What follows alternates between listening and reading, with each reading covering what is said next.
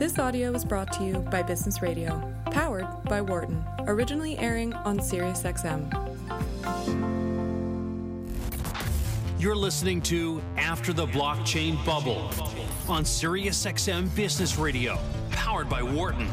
Here again is Kevin Werbach. Welcome back, everyone, to our special report on blockchain and cryptocurrencies, where they've gone during the bubble and crash and where they're going in the future. Here on SiriusXM Business Radio, powered by the Wharton School, SiriusXM 132. Again, I'm Kevin Werbach, a professor here at Wharton, author of The Blockchain and the New Architecture of Trust. Been having some great conversations with experts giving different perspectives on the opportunities and challenges for blockchain. I didn't intend it this way, but we're now into lawyer hour, in that the last guests all are lawyers, although coming at it from very different angles. And my next guest is actually the only one who is, like me, a legal scholar that's involved in this area. So I'm delighted to welcome her to the show. She is Tonya Evans, professor of law at the University of New Hampshire School of Law. Her expertise includes intellectual property, new technologies, entrepreneurship, entertainment, trust in estates, and municipal finance.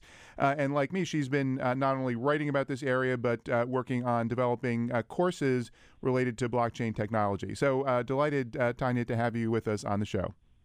Thanks so much, Kevin. I'm really happy to join you today, and all of the guests. This is a fantastic show, and although I'm biased, I'm happy to be here.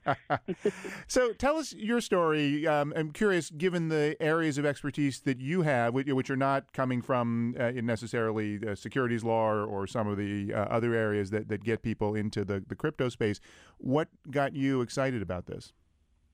It's a great question. I know that we all have our own kind of rabbit hole moments, and I've spent about the last 18 months completely and totally immersed, first personally just being interested as, I call myself tech adjacent. So I grew up as, my mom's a patent attorney, my dad's a doctor, and I was very creative and very athletic. And so I've kind of stumbled into a complete love and adoration for the legal implications of technology, and that's what I actually spend most of my time writing, speaking, and teaching about. A friend of mine was working in a blockchain group and kept talking about all the things that she was involved in, and I kind of wanted to kick the tires from a cryptocurrency point of view, and then everything that I see in the world, I reflect back to what does it mean for my students, what does it mean in terms of educating the next wave of lawyers. And in order to be able to do that, and knowing how interdisciplinary distributed ledger technology, blockchain technology is, that we all, regardless of the discipline or the area that we focus on as educators, we have to be mindful of the implications of it in a particular field. My field, my primary field, is intellectual property, copyright in particular. And then one bit of information led to 10 YouTube videos that led to 15 articles that led to me talking about it day and night. I had the opportunity to speak out in Bangkok, helping to educate some attorneys out there about basically blockchain 101. And each presentation led to 100,000 miles later, literally this year, I've been speaking everywhere really about the implications in IP, but also educating educators about blockchain. And how does IP, in your view, and copyright come together with blockchain? Because the underlying technology or the software code is capable of being copyright protected and also protected via patent law, it's important for people to understand the intellectual property implications. Much of it is open source, and necessarily so because of the issues of interoperability. And that's when we're building that initial layer, it's critically important.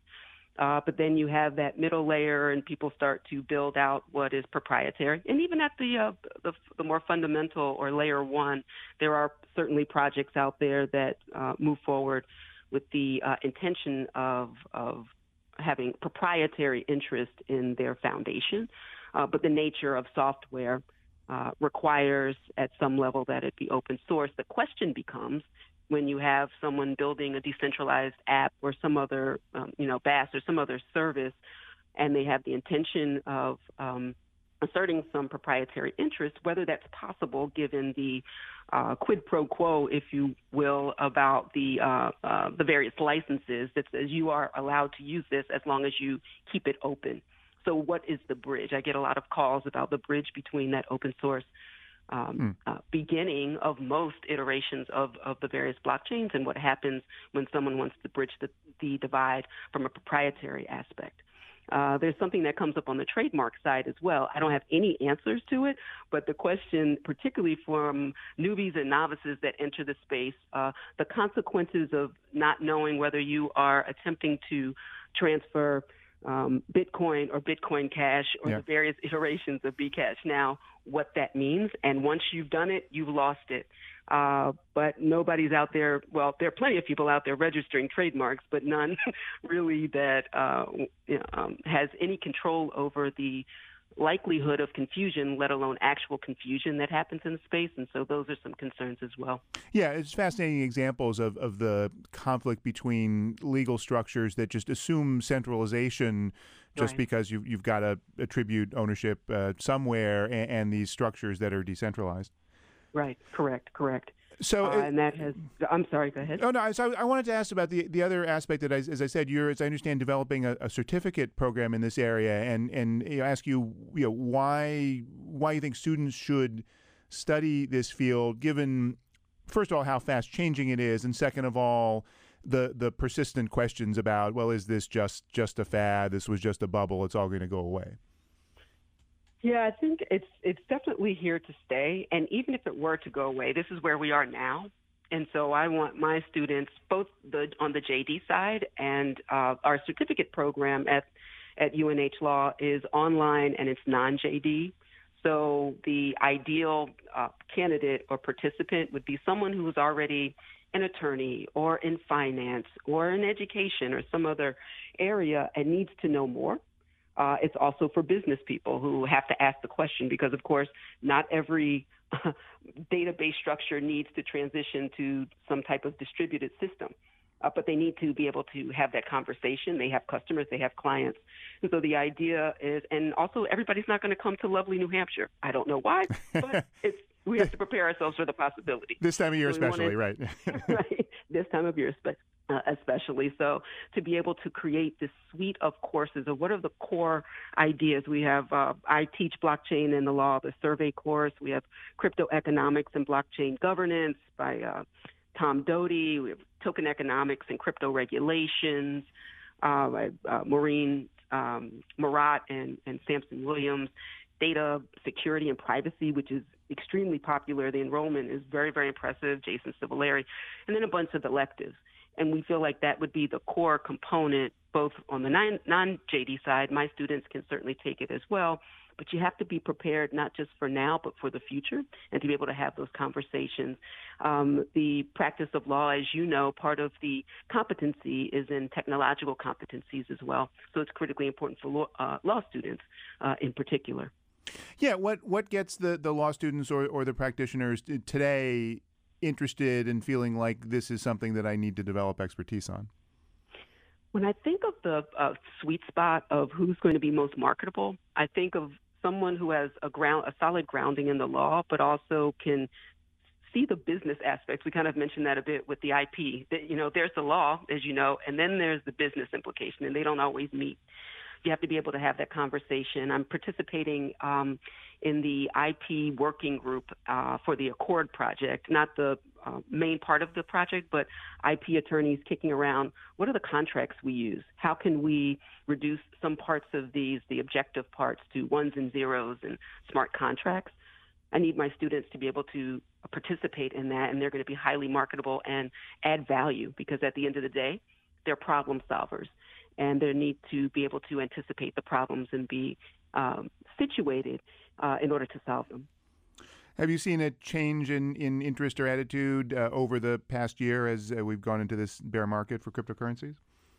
It's a great question. And I love the fact that you've titled this the blockchain bubble and not the Bitcoin or cryptocurrency bubble, because that is an interesting part of it, right? That there's this bust and boom, not only on the crypto side, but also for development and building. Although I see a lot of building still going forward. I think it's the real hardcore people are still at it, doing what needs to be done. But I haven't seen a flow of enthusiasm for what it is. Mike, the questions are more on the blockchain side than on the cryptocurrency side, or is it time to get in? I'm not a financial advisor at all, but people are still very curious, and so that still makes it exciting from a blockchain perspective and from an educator's perspective. And how do you see things going from here? What are some of the key additional legal issues that you think we're going to need to wrestle with in the next couple of years?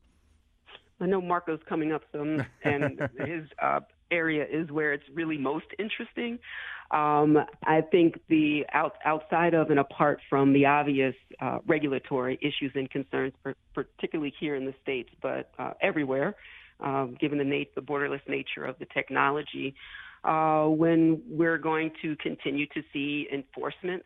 It sounds like we also have guidance from the SEC, CFTC, other branches, as there's kind of this jockeying for position of regulatory issues. I see, particularly in my area, governments taking a harder look at reducing inefficiencies in the delivery of governmental services. I just presented at Blockland in Cleveland, and Cleveland is doing some amazing work. I was really, really excited about the level of enthusiasm and engagement.